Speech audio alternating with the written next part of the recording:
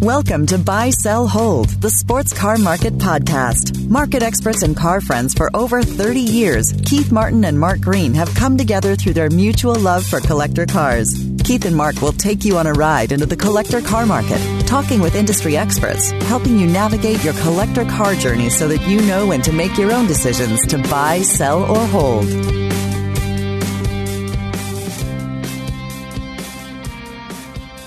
Welcome, I'm Mark Green from the Cars Yeah podcast. And I'm Keith Martin from Sports Car Market Magazine. Welcome to Buy, Sell, Hold, the essence of collecting, as we like to call things around here. This is show number 16. Keith, I want to jump right into the market today because we had a guest who emailed us that was talking about, well, you guys always talk about these really fancy high-end cars. What about for us average Joes, the average person who wants to get into the collector car market? Are there opportunities? And I say there are. What say you, Keith? I could have bought a true collector car for less than $10,000 last week. I was following this 1984 Mazda RX-7. That's the first gen. And, they had those rotary engines that everybody was intrigued by. Yeah. It had 16,000 miles on it. Wow. And it sold for $9,500. There you go. That's a way to get into them. Were those original miles? Original miles. And the thing, Mark, is if that car is properly kept, it's never going to go down in value. Right. Exactly. And you've talked about this on our show, Keith, with the Volvo that you bought. And I know you've got an incoming surprise for some folks. Some of that surprise has gotten out on the internet, so I'm not going to give it away here. I'll let you do that. But you've talked about the fact that you don't have to spend tens and tens of thousands or hundreds of thousands or millions of dollars to partake in the car hobby. There are some opportunities out there, and this Mazda is just one. My mom had one of those when they first came out, and I was always begging her to borrow the keys, thinking my mom's pretty cool. That was a fun car. Well, they're attractive cars too. They've aged well. The key, Mark, to buying an inexpensive collector car is knowing what you're buying up front, because with shops charging between $100 and $150 an hour, it doesn't take many hours of labor before a good deal turns into a bad one. Yeah. On my Cars Yeah podcast blog, which I just wrote this week about that very thing. And basically it was about that there's room for you too. There's room for everybody to have fun in this. And the great thing is when you go to a Cars and Coffee, you could buy a $9,500 Mazda RX-7, or you can show up in a $100,000, $500,000 car. And you know what? Lots of times those less expensive cars that are carryovers from those periods of cars are the ones that everybody's standing around. It's like your Volvo. Yep. Well, I would encourage people to buyer beware, caveat emptor. You heard Keith say it. If you're going to buy a car, check it out, talk to people, join a club. If you're going to buy a Mazda, join the Mazda Club and ask them about, are there certain years to look at and things to do? Are there any other little quick tips you might offer people if they're looking at buying what we would call an affordable, inexpensive collector car? Well, I think joining the club or going to a club meeting is a good idea. In fact, I know if you went to a Mazda Club meeting and stood up and said, gee, I'm thinking of buying a first-gen Mazda, you'd have to fend off the people who are coming after, because everybody's looking to sell a car in one way or another. Well, just like you with your Volvo. Yeah, that's right. With you. So the club meetings are good. Also, if you go to a car show and you see a model you're interested in, find the owner and talk to him. I mean, or at an auction, if you go to an auction, if there were a first-gen RX-7, I guarantee that cars at auction attract experts. Whether they're good experts or bad experts is a different question, but all the RX-7 enthusiasts will be standing around that car. Oh, definitely. Definitely. And of course, if you're not already a subscriber, I got to do this for you, Keith. You got to subscribe to Sports Car Market Magazine. You can either get a digital offer or the print one like I like to get. And we've got a little offer for you today before we jump into the show here for you to save a few bucks and get your hands on it. Because you can kind of see what market trends are there, which is very cool. They've been doing it forever. But you're right. You can be involved. You don't have to spend a fortune to have some fun here. Keith's a great example of that. I am too. And there's tons of people out there. So don't let the talks with some of the big boys scare you away. And, even Amelia Island, I saw some affordable cars go across the block. Uh-huh. It was very cool. You just have to be vigilant and have your eyes open and always know what's your budget. When I went looking at this Mazda, I had a budget of about $10,000. And so the car got right to my budget. I decided against it because I thought maybe I'll wait and look for a third-gen Mazda RX-7. But I knew where I was going to stop bidding. Yeah, and that's the way to be. As Keith said one time to me in his own words, I think with this new car that's coming, I accidentally bought this car. You don't want to do that. Yeah. You want to be prepared. But sometimes there's deals, and you got to jump when they're there. So, and as you said, like with this Mazda, whoever got this car, they're not going to lose money on it. They can turn around and sell it for close to or what they paid for it if they have. That's right. Absolutely. Well, we'll be back in a minute to talk with our guest today. But first, that special offer that I told you about from Keith's team at Sports Car Market Magazine. We'll be right back. Mark Green here. I have subscribed to Sports Car Market Magazine for decades. While I've dropped most of my other car magazine subscriptions, Sports Car Market is the one I'll never let go. It's a hold. Getting it monthly in my mailbox brings a huge smile to my face. Sports Car Market Magazine is filled with great articles and market updates on collector car values. It's a virtual treasure trove of value. Even the advertisements are fun to watch. Boy, I've got a deal for you. You're going to get $10 off your print subscription simply by using the code BSH on their website. Go to sportscarmarket.com/BSH, use the code BSH, and get $10 off your print subscription of Sports Car Market Magazine. That's a deal.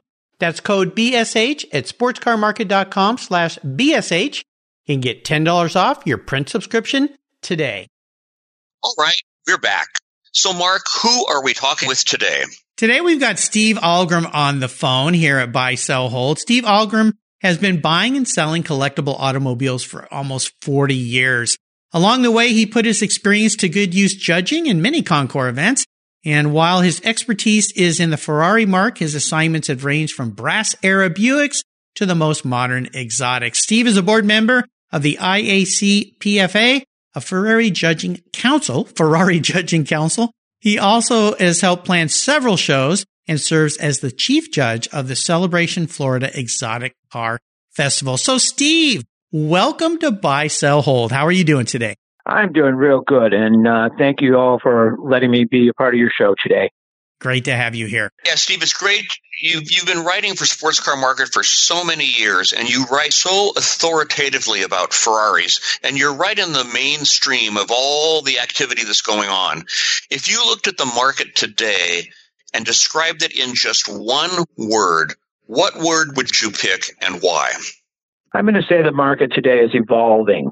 I think that the market has, during the time that I've been doing this, has changed an awful lot. When I first started, you would have a few guys that would buy some cars, and I don't know if you'd necessarily call it collecting or whether it would just be acquiring. And they'd get a garage full of cars and sometimes a barn full of cars, but in many cases there wasn't any rhyme or reason. As we went along, I was finding people who were more of financial collectors, that they would start buying cars because the market was going up and they felt like if they put a few cars in their garage that they could use that as a financial hedge. The people who were buying cars for financial reasons have kind of become dormant at this time. They're not necessarily buying, they're not necessarily selling a whole lot. They're just holding on, waiting to see what's happening with the market. What we're seeing recently is a lot of younger people coming in that are looking for younger cars. The business that I'm in with Motor Car Gallery down in Fort Lauderdale, we have catered to the exotic crowd since, the gentleman that started in 1974, selling used late model exotics. And as that's gone along, the business has stayed more with the early model exotics, old Maseratis, old Lamborghinis, old Ferraris, and we didn't really migrate more towards the newer stuff.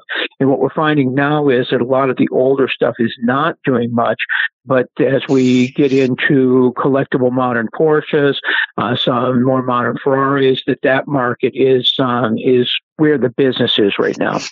So let's talk about three cars today, Steve, on this show, Buy, Sell, Hold.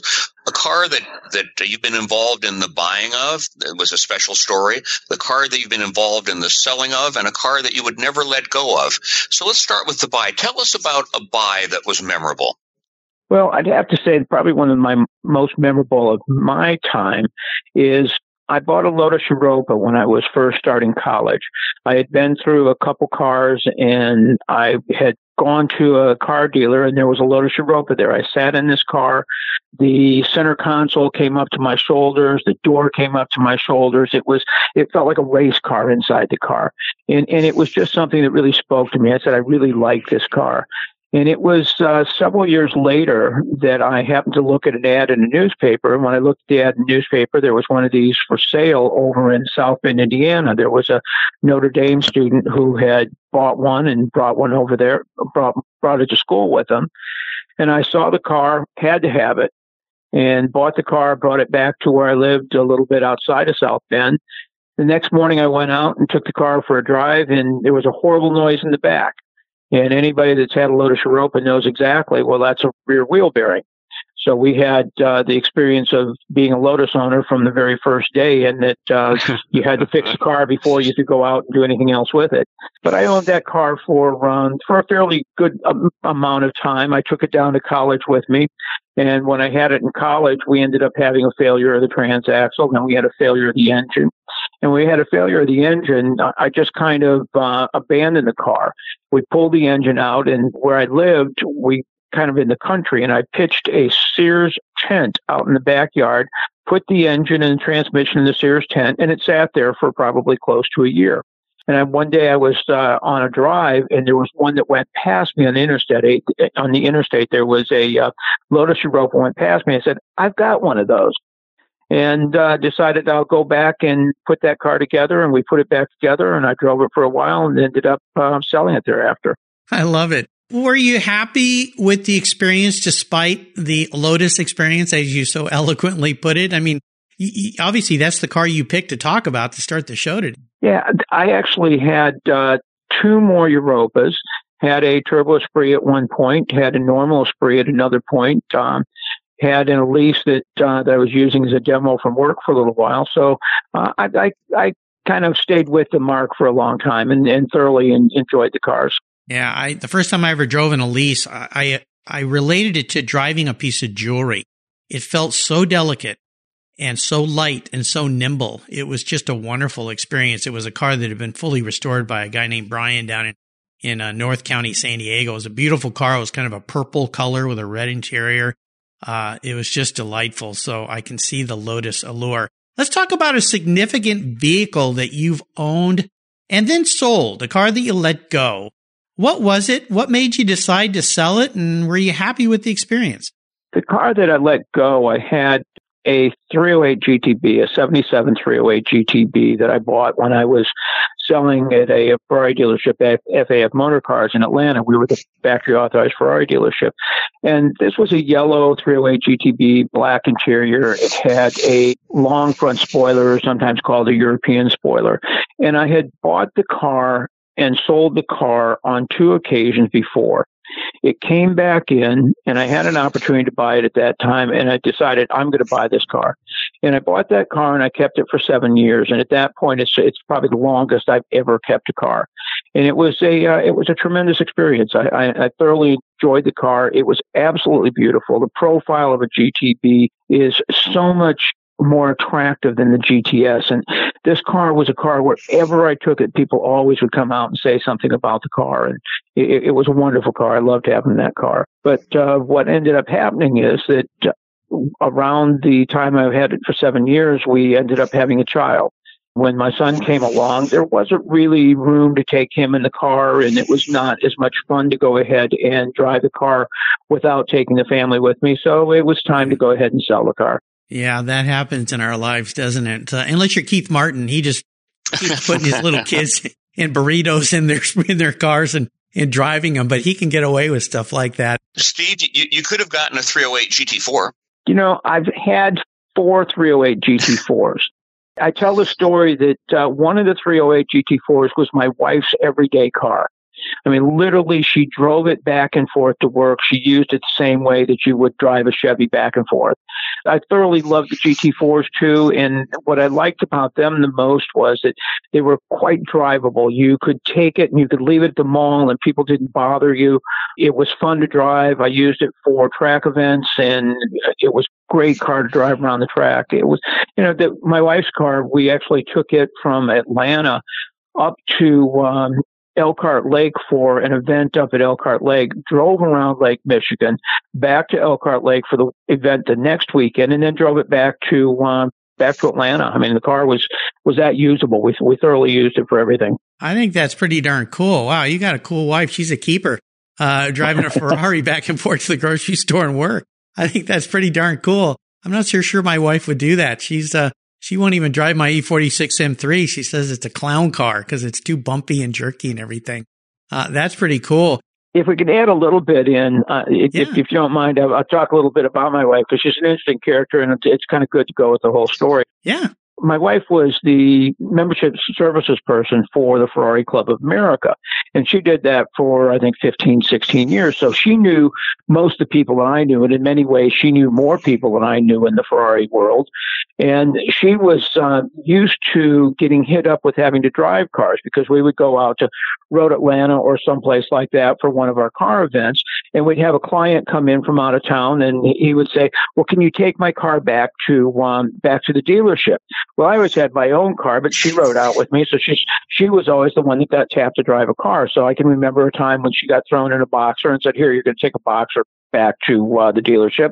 Another time she had a Daytona Spider, and no idea what she was driving. It wasn't a matter that these were intimidating cars to her. They were just cars, and she'd comment about, that steering is kind of hard in that car. So anyway, she was an integral part of the time I spent around cars. I love it. It's great. Well, let's take a short break. We're going to thank our sponsors. Keith's team has another special offer for you folks, you listeners right now, and we'll be right back.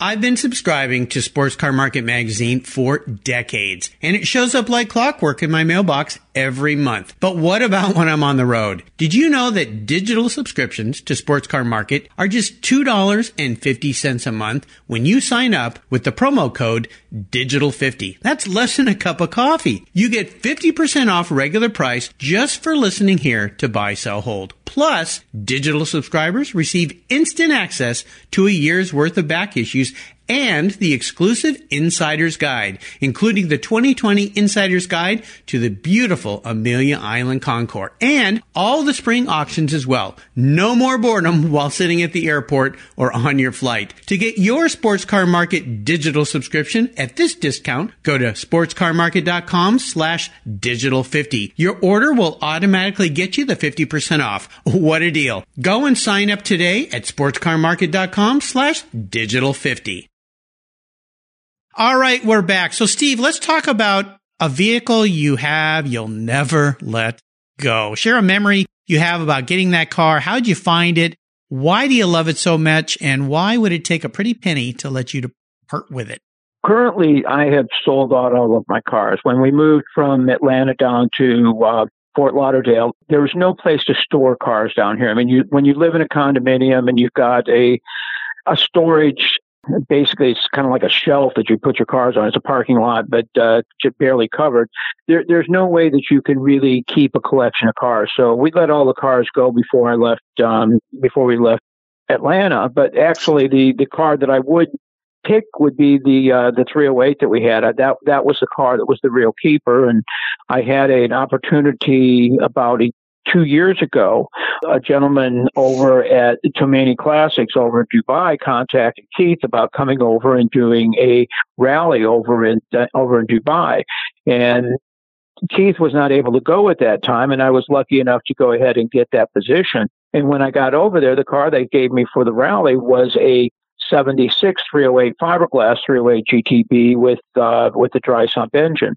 And so I got to drive that car and do the rally in it, and it brought back the feelings that I had of the car and of the old yellow car. And that's the one that if I ever had a chance to get it again, I would get that car and probably keep it forever. You touched on something here with us, and I keep seeing it on social media, us boomers, as they call us. sometimes derogatorily, but I kind of like the term. I think I'm going to embrace it. As we age and as we part out our cars or sell down our cars, I should say, or if we move into a smaller place, I know Satch Carlson, who is the publisher of Roundel, BMW Club magazine, he went through this when he moved into a condo and had to turn the little parking space he had there into something for his cars. Let's touch on this a minute. And Keith, I mean, you have an option. You have a place to keep your cars downtown. I have a house. I've got extra garage space. But what would you say to folks, Steve, that, are paring down their lives and they're going to keep one car? Are there some thoughts that they might do if they don't have a place to park it? Do you just have to find a good friend or a storage bin? All around the country now, there's a lot of commercial storage places. And in some ways, they're public man caves to where you can go ahead and have a place to store your car. Oftentimes there'll be a clubhouse tied in with it so that you could go in and hang out with other people. And it's something that you'll see all around the country now. We've got several of them down here in South Florida, particularly in a situation because we have a lot of snowbirds that can't keep their cars. They want someplace safe to keep their cars during the summertime, but we're also seeing it for people who just kind of want a place to hang out and someplace to go over and run into other people that have cars. So we're seeing a lot of that nowadays.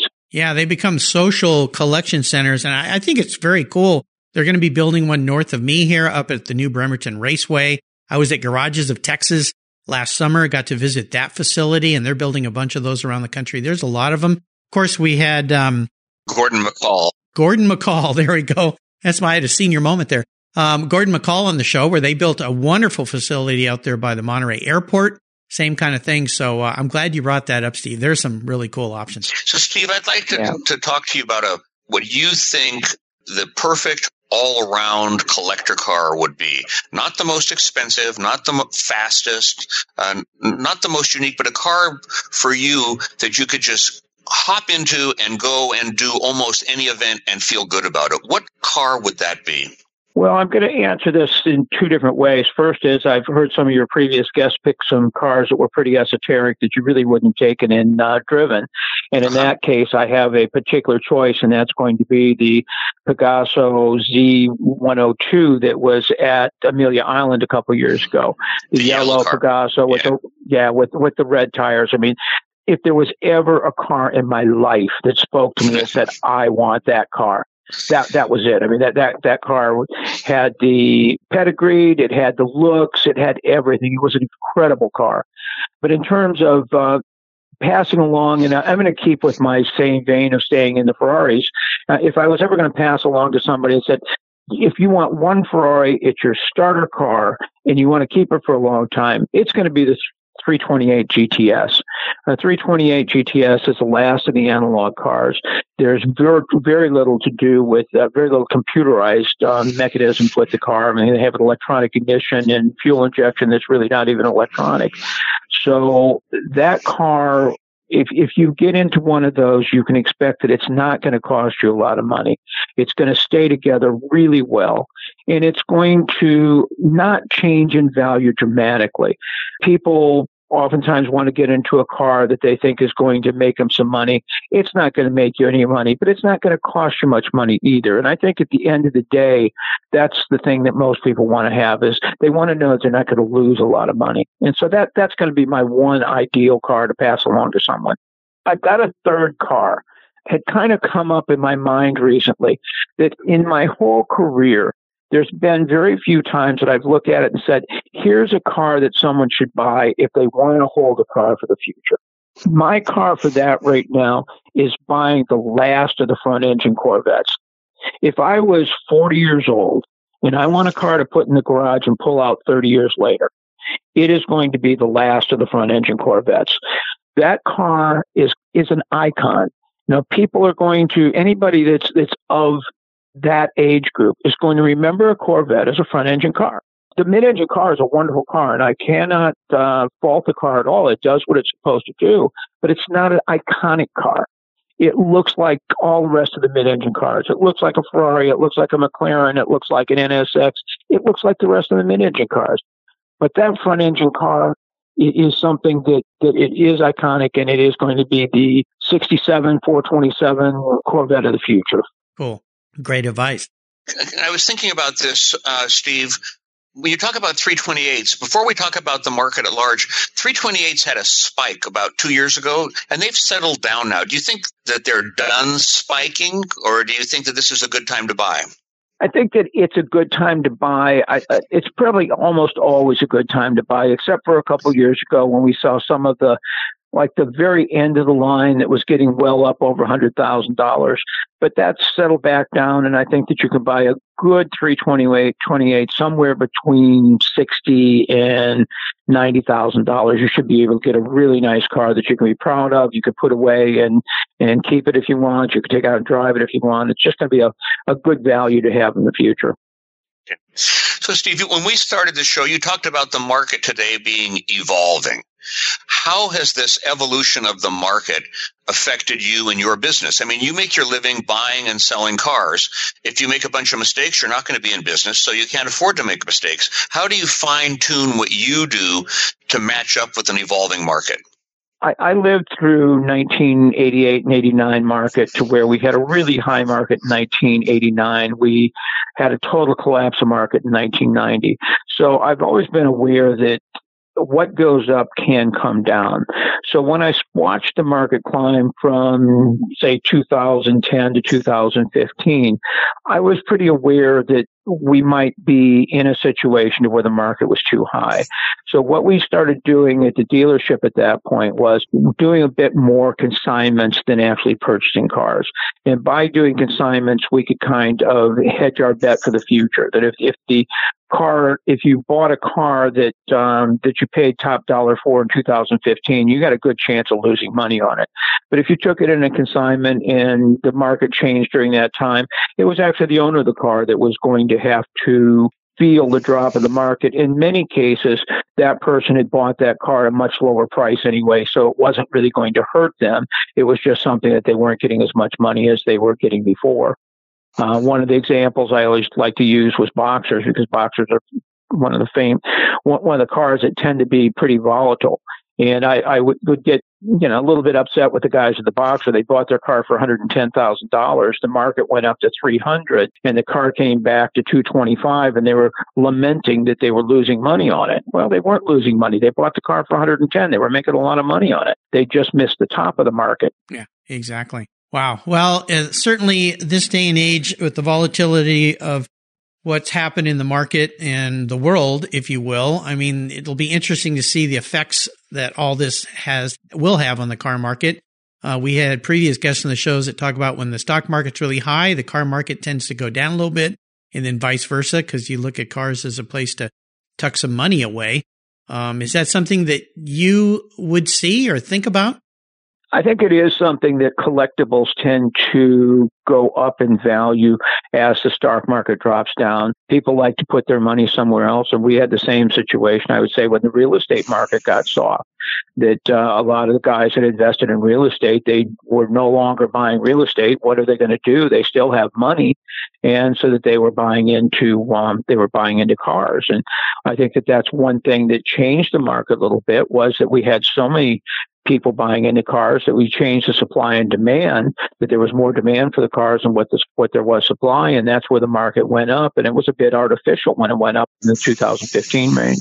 What's the best way for people to get a hold of you if they're interested in buying cars and selling cars? Well, the best way to catch me is Steve Ahlgren at Motor Car Gallery in Fort Lauderdale, Florida. You can also catch me on Facebook at Steve Ahlgren on Facebook. I have a small Instagram presence at Italian Gallery on Instagram. My best way to catch me oftentimes is going to be in my email, which is italycars@aol.com. italycars@aol.com. I've kept the AOL address for years because I'd never have to spell this for anybody. But Motor Car Galleries is really your home base, correct? That's my home base, but I do a few appraisals. I just finished an expert witness job, and I do some inspections. I have had a West Coast dealer that would have me look at F40s, F50s, and the high-end supercars around this area. So I do some stuff like that on the side. Very cool. Well, listeners, I'll remind you can find everything Steve has shared with us today on his show notes pages. He's got one on the Sports Car Market Magazine website and one on the Cars Yeah website. Or as you're listening, or if you want to listen to all of the Buy, Sell, Hold, you can just search your podcast, mobile podcast app, type in a Buy, Sell, Hold podcast, and that'll pop right up. Steve, thanks for being so generous today with your time and expertise. Really a delight to talk to you. We appreciate you being here.